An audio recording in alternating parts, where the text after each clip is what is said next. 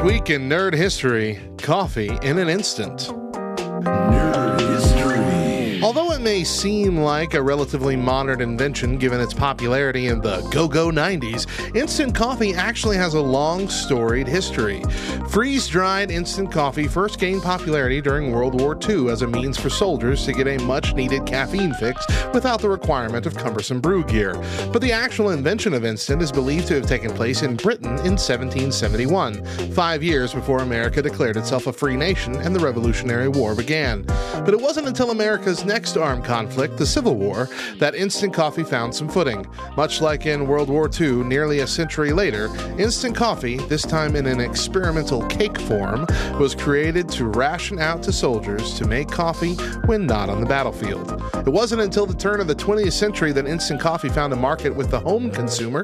In 1901, a Chicago chemist named Satoru Kato created the first stable coffee powder using a modified technique originally created to make instant tea. He would patent his instant coffee on August 11th, 1903, and it finally gained mass appeal by the end of that decade. In 1930, Nestle began working on their own version at the request of Brazil, who needed help utilizing a surplus of coffee beans. They finally cracked the Nescafé code in 1937.